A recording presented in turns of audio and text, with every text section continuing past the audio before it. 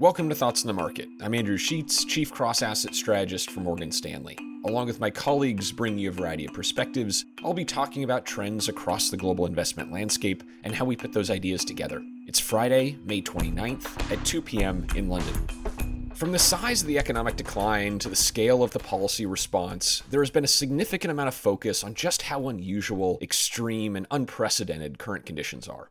The U.S. has seen job losses that are literally off the charts, and what seems like the closest economic parallel, the pandemic of 1918, was over 100 years ago. But for investors, I'd caution against leaning too heavily into the idea that what we're seeing is something without a precedent or an investment playbook. While unique in many ways, in others, this cycle has a surprising number of very usual characteristics.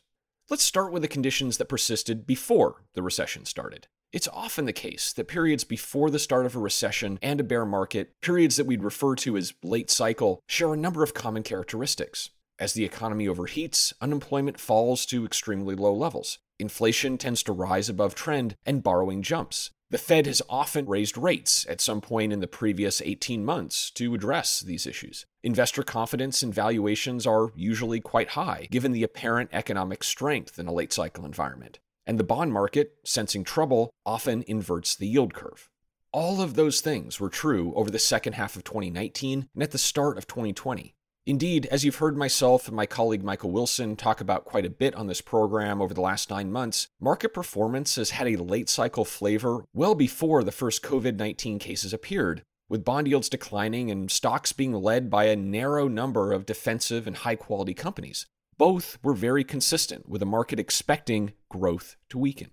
Why does this matter? The first reason is we don't think investors should waste time with nostalgia for the pre-COVID-19 market, which was showing many late cycle characteristics. The second reason is that if the entry into this recession was more normal than appreciated, maybe the exit will be more normal as well.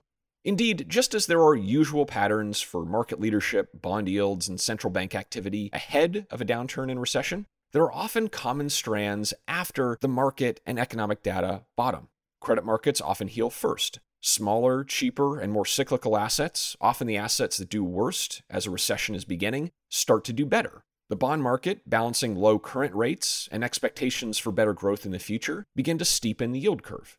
With our expectations that global growth bottomed in April and that a new economic cycle is now starting, we think those early cycle strategies could apply again today.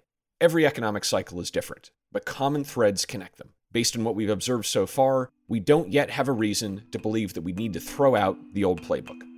Thanks for listening. If you enjoy Thoughts on the Market, please take a moment to rate and review us on the Apple Podcast app. It helps more people find the show. The preceding content is informational only and based on information available when created.